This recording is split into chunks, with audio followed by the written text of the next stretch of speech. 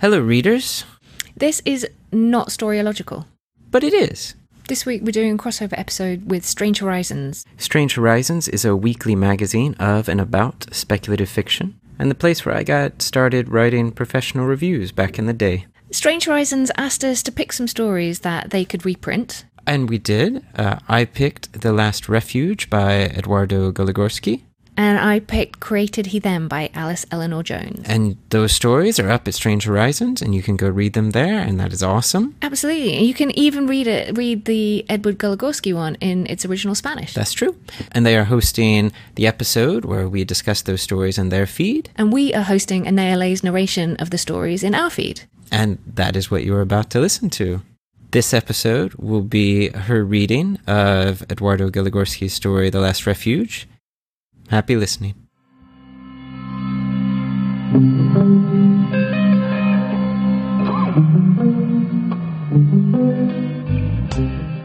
Hello, strangers, and welcome to the Strange Horizons podcast for May 29th, 2017. I'm your host and fearless leader, Anea Lay. This is a special week where we're having 3 fiction podcasts for you. We're doing a crossover with Storyological. Storyological is hosted by E.G. Kosh and Chris Cameron, who live in London. She is a writer and illustrator. He is a writer. Often they talk about stories. Occasionally they share a cocktail while talking about stories and record the discussion for your entertainment. This podcast is The Last Refuge by Eduardo Goligorsky, translated by Andrea Bell. Eduardo was born in Buenos Aires, Argentina, in 1931 and has lived in Barcelona, Spain since 1976. He has worked as a translator, a journalist, as an editor, as well as writing science fiction stories, detective stories, and political essays. He is published in both Argentina and Spain. Andrea teaches all levels of Spanish at Hamline University in St. Paul, Minnesota. She is active in the scholarship and translation of science fiction from Latin America and Spain, enjoying the different sensibilities and imaginative words she encounters in those literatures. This translation first appeared in Cosmos Latinos, edited by Andrea Bell and Yolanda Molina Gavilan in 2003. Now, settle in. Let's begin.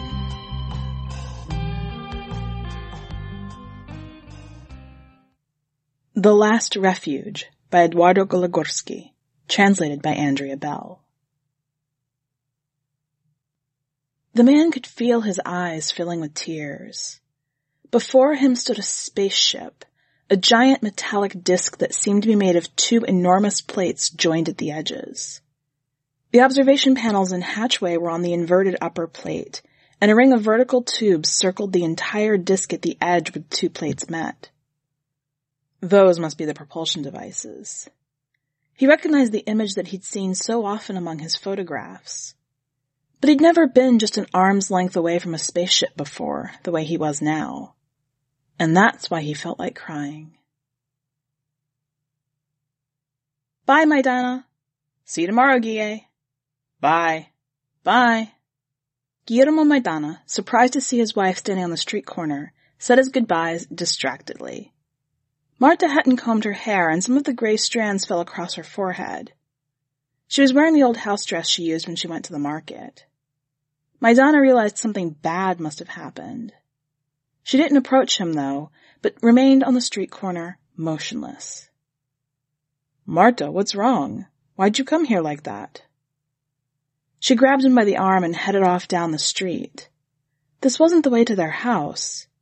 What's more, she was trying to keep him away from his coworkers, who were hanging around in small groups. Goodbye, Mr. and Mrs. Maidana. Hey, what's wrong? He said to her again. What? Marta looked around to make sure no one could hear her, and without slowing down said, Carlitos found the album. I forgot to lock the dresser drawer, and he found the album. A knot formed in Maidana's throat. He felt like he might throw up right there, but somehow got a hold of himself. Suddenly he was the one dragging Marta along as she clung to his arm. How do you know? He told me himself. I hadn't noticed it was missing from the drawer. So what did he do? Listen, he took it to school. The pictures impressed him and he wanted to share the treasure he dug up with his school friends. He told me the teacher saw it too. The teacher gave it to the principal, who asked Carlitos whose it was, and he said it was his dad's. I don't know why they let him come home. I'm sure they've already notified the Department of Internal Security. The police must be out looking for you. You've got to run. You've got to— But where can I go? Whispered Maidana. You have to get away, she insisted, unable to think of anything else. Anywhere, right now. They'll come looking for you at work. It was getting dark. Maidana could see his wife's eyes were shining with tears. He hugged her to him, hard. A soft purring sound emanated from the spaceship. At times the noise would grow louder, and the propulsion tubes would shoot out little blue flames. When that happened, the temperature in the ship's vicinity increased, but the man didn't seem to notice.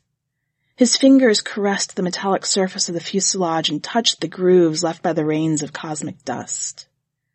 The man had the impression that, through the workings of some strange magic, this physical contact allowed him to commune with the far-off galaxies that had always inhabited his dreams, but were forbidden to him. Maidana kept going the whole night long. At times he ran, at times he trudged along slowly, but he never stopped. He stuck to the darkest, emptiest streets. He never ran across the police.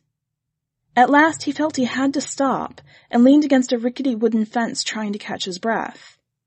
It was starting to get light, and the kerosene streetlights were still lit up on their aluminum posts. A noise brought back to him the sharp stab of fear. It was the splash of a horse's hooves in the mud of a cross street and the squeaking of cartwheels. He looked around for some place to hide, but found nothing. The wooden fences of the small farm stretched out in an unbroken line, offering not even a chink into which he could squeeze himself. Maidana knew if he tried to climb over one of the fences, the poorly nailed boards would come clattering down in a noisy heap. He chose to press up close against the fence, far away from the streetlights, fading into the shadows. At last the cart appeared at the intersection. It was coming down Maipu Street and kept going straight. Nothing to do with the police. Maidana resumed walking along Lavalle Street, toward the Bajo, quickening his step each time he passed beneath one of the streetlights. He had another scare when a dog barked at him from behind a fence, but the animal had already settled down by the time Maidana crossed San Martin. The only sounds were his own footsteps squelching in the rain-soaked ground, frogs croaking in the coastal marshlands, and the song of the crickets. A rough-hewn sign leaning up against a lamppost bore a message written in heavy black letters. Our dignity rejects materialism's temptations which have enslaved the world. The upper right-hand edge of the poster had come unglued, and the fugitive man grabbed the dangling corner as he passed by and yanked. As expected, underneath was another slogan. We are the last refuge of Western civilization. We are not afraid to be alone. Maidana made a face and quickly left the circle of yellowish light cast by the kerosene lamp, which swung back and forth overhead. The man stood facing the ship with outstretched arms that seemed to be trying to embrace the lower half of the spacecraft. He rubbed his cheek against the rough metal surface, leaving behind a damp track of tears. It was like crying over the stars. He cried out hoarsely, "Please, let me in! Let me in! I'm your friend!"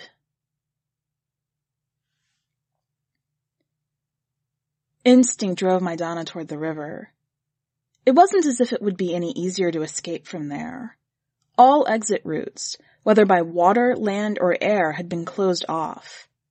No vessel had touched the coast in ages. No one left the country, and shipping was strictly prohibited. One of the most enduring principles of the regime was, let us close our borders to materialist illusion.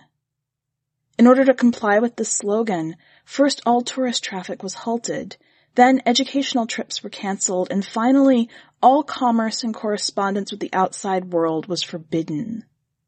Nostalgia for a civilization in which all ties had been cut became a sort of clandestine birthright for a handful of misfits and reprobates. But although he couldn't dream of finding refuge out beyond the quagmires of Leandro Alem, Maidana headed into that sector and made his way to the small mountain near the coast. He plunged in among the brush, trying not to trip over any of the fallen trunks and avoiding the gullies and bogs. The first light of day illuminated his path. The smell that came from the damp, rotten wood and the stagnant ponds was getting steadily stronger. His shoes filled with water, and his wet pant legs clung to his skin.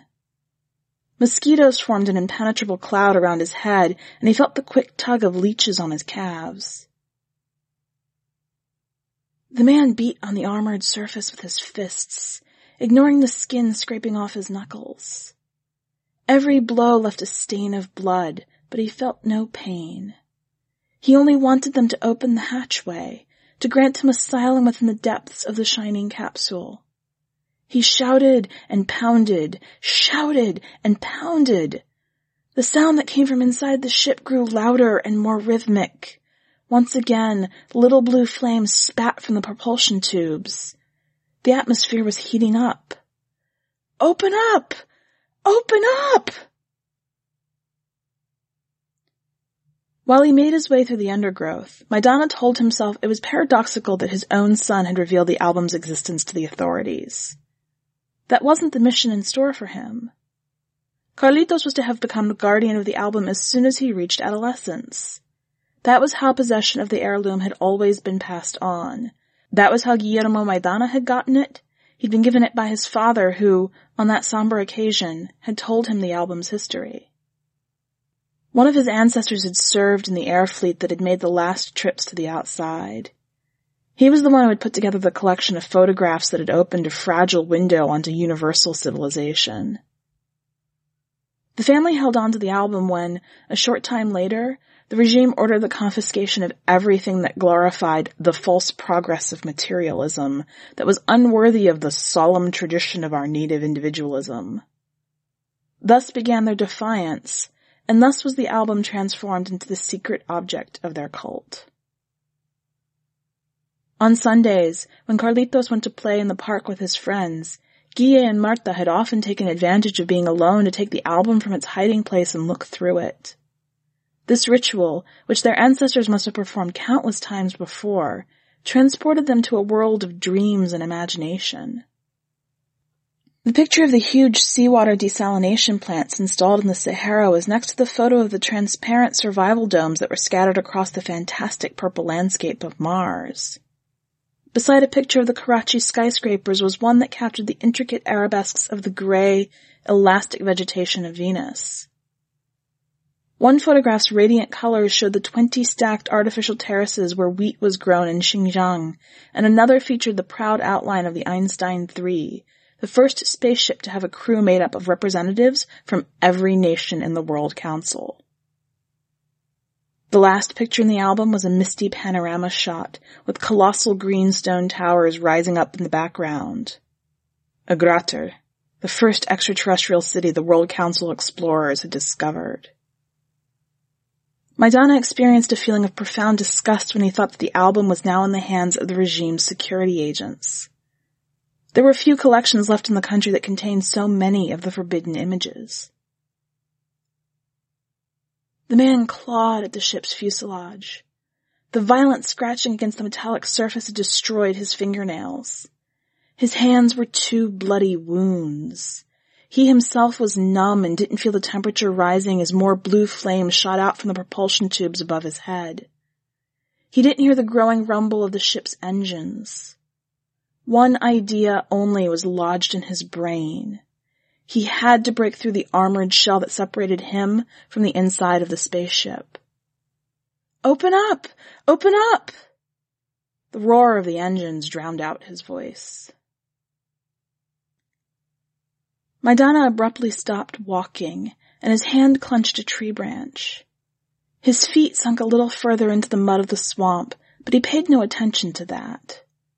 A different sort of picture had caught his attention. He was at a place where the mountain's vegetation was starting to thin out again. From there, a strip of sand, mud, and limestone stretched out, and roughly 2 blocks ahead was the river. He heard the splashing of water and waves, but that wasn't why he was rooted to the spot. The sun's rays sparkled with dazzling light on a giant metallic disc. It was a ship. A spaceship. Above the dome that shaped the upper part into a curve was the emblem of the World Council. And there it was on the beach, immobile, separated from Buenos Aires by nothing but the swamps and scrublands of the Bajo.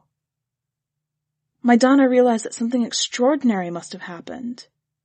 His eyes had often followed the World Council ships on their glittering path across the sky, but never in the last 20 years had one landed in the Forbidden Zone. Once, due to a breakdown in the guidance system, a ship had come down near the city of Tandil. Its crew had gone out in search of help, and was gunned down by a watch patrol. The next day there was an announcement that security forces discovered and wiped out a gang of foreign infiltrators. The story became the main theme of the regime's propaganda for a year, and after that the affair was never spoken of again. The abandoned spaceship, which turned out to be indestructible, was surrounded by a fence so as not to awaken any unhealthy curiosity. This ship must have suffered some kind of breakdown too, but its crew knew the risks involved with landing there. The hatchways were hermetically sealed and the beach around the vessel was empty. No doubt the mechanics were inside the ship working quickly to repair the problem and leave before morning passed and a watch patrol showed up. Maidana walked toward the ship, slowly and cautiously at first, then more quickly. He crossed the last stretch of beach at a run. He could feel his eyes filling with tears.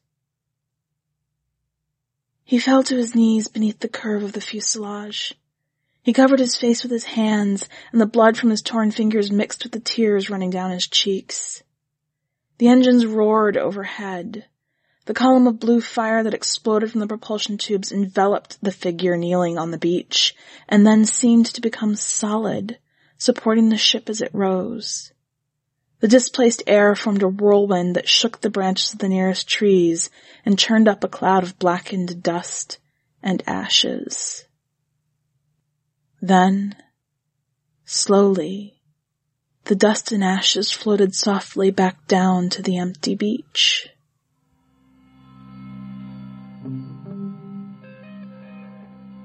Welcome back. This is a fascinating story with threads of hope and ambition and exploration woven through a setting that is all about oppression and rejection. As easy it would be to just feel bad for Guillermo and look at this as a story with a sad ending, there's something beautiful about having a setting where space travel is considered threatening and dangerous, and this man who's tasked with a counter message is in fact destroyed by a spaceship, but at the same time he's sort of engulfed by it and taken in it. He doesn't succeed, but the imagery at the end I don't think is entirely despairing. What caught your attention about this story? Go to the website and leave a comment, either on the story itself or on the podcast, and let us know. While you're there, make sure to check out the rest of this week's content. There are 2 other podcasts. One is a podcast of this story in its original Spanish, and the other is Created He Them by Alice Eleanor Jones. One last note before you go. Strange Horizons is an entirely volunteer organization, supported by donations from our fans and community. If you would like to support us, check out the donate link on the website. That's all for this week. Until next time, stay strange.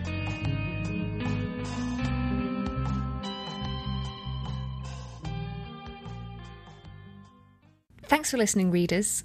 We hope you have enjoyed this special crossover episode of Storylogical. Be sure to check out strangehorizons.com and all the excellent fiction, non-fiction reviews and poetry they have there. They are an excellent group of people. We, of course, are Storylogical, and you can find us on Twitter. We are at Storylogical, which is story. Like the word.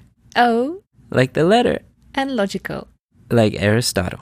You can follow Emma on Twitter. She is at EGKosh. And you can follow Chris on Twitter. He is at Kuvold. You can find and like us on Facebook at facebook.com/storylogical, spelled the way we just spelled it 5 seconds ago, except for the facebook.com part, which we assume you can figure out. And for transcripts, interviews, GIFs of an appropriate and inappropriate nature, you can find us at our home on the web. Storylogical.com. Thanks for listening, readers. Happy reading.